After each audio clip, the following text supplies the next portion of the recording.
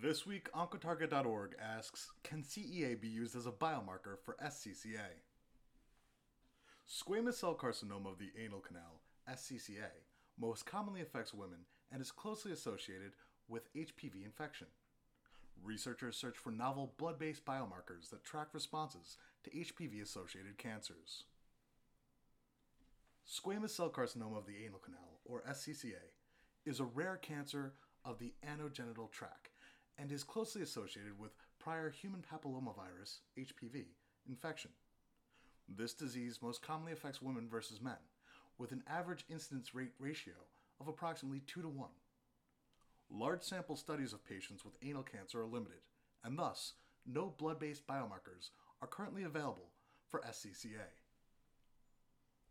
Researchers from the University of Texas MD Anderson Cancer Center, Terasaki Foundation of Biomedical Sciences, and Vanderbilt Ingram Cancer Center conducted a retrospective single-institution study to determine the correlation between carcinoembryonic antigen, CEA, levels, a commonly employed assay for patients with colorectal adenocarcinoma, and biopsy-proven SCCA.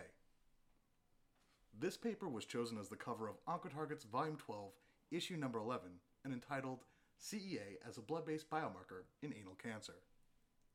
Quote, since no blood-based biomarkers are currently available in CLIA certified laboratory for the routine management of SCCA, we performed a retrospective single-institution study to correlate serum CEA levels with clinical and pathologic outcomes in patients across all stages and presentations of SCCA. End quote. Researchers retrospectively analyzed 219 patients who were treated at the University of Texas MD Anderson Cancer Center between 2013 and 2020. The team collected demographic data, clinical history, and CEA levels, including gender, ethnicity, stage at initial diagnosis of SCCA, HPV status, HIV status, and smoking history. Patients with coexisting second primary cancers besides SCCA were excluded from their analysis. The median age of patients in the study was 56 years old, 74% were female, and 89% were of Caucasian ethnicity. At the time of the initial CEA measurement, patients were at various stages of SCCA, with 39% in stage 3 and 41% with metastatic disease to distant organs. 67% of patients had currently or previously tested positive for HPV infection. Statistical analysis was calculated using the summarized demographic and clinical characteristics of patients as means with associated standard deviations. Quote, here we report the largest series detailing the relevance of CEA as a biomarker for patients with SCCA. End quote. In general, for the particular population of the study, the researchers did not find elevated serum CEA levels. They did not observe an association between patient survival and serum CEA levels at the time of presentation of initial diagnosis of distant metastases. However, they did observe elevated levels of CEA in some patients with metastatic SCCA. Quote, interestingly, our study demonstrates an association between expression of CEA protein on tumor cells with corresponding serum CEA levels, when elevated, in patients with metastatic SCCA. End quote.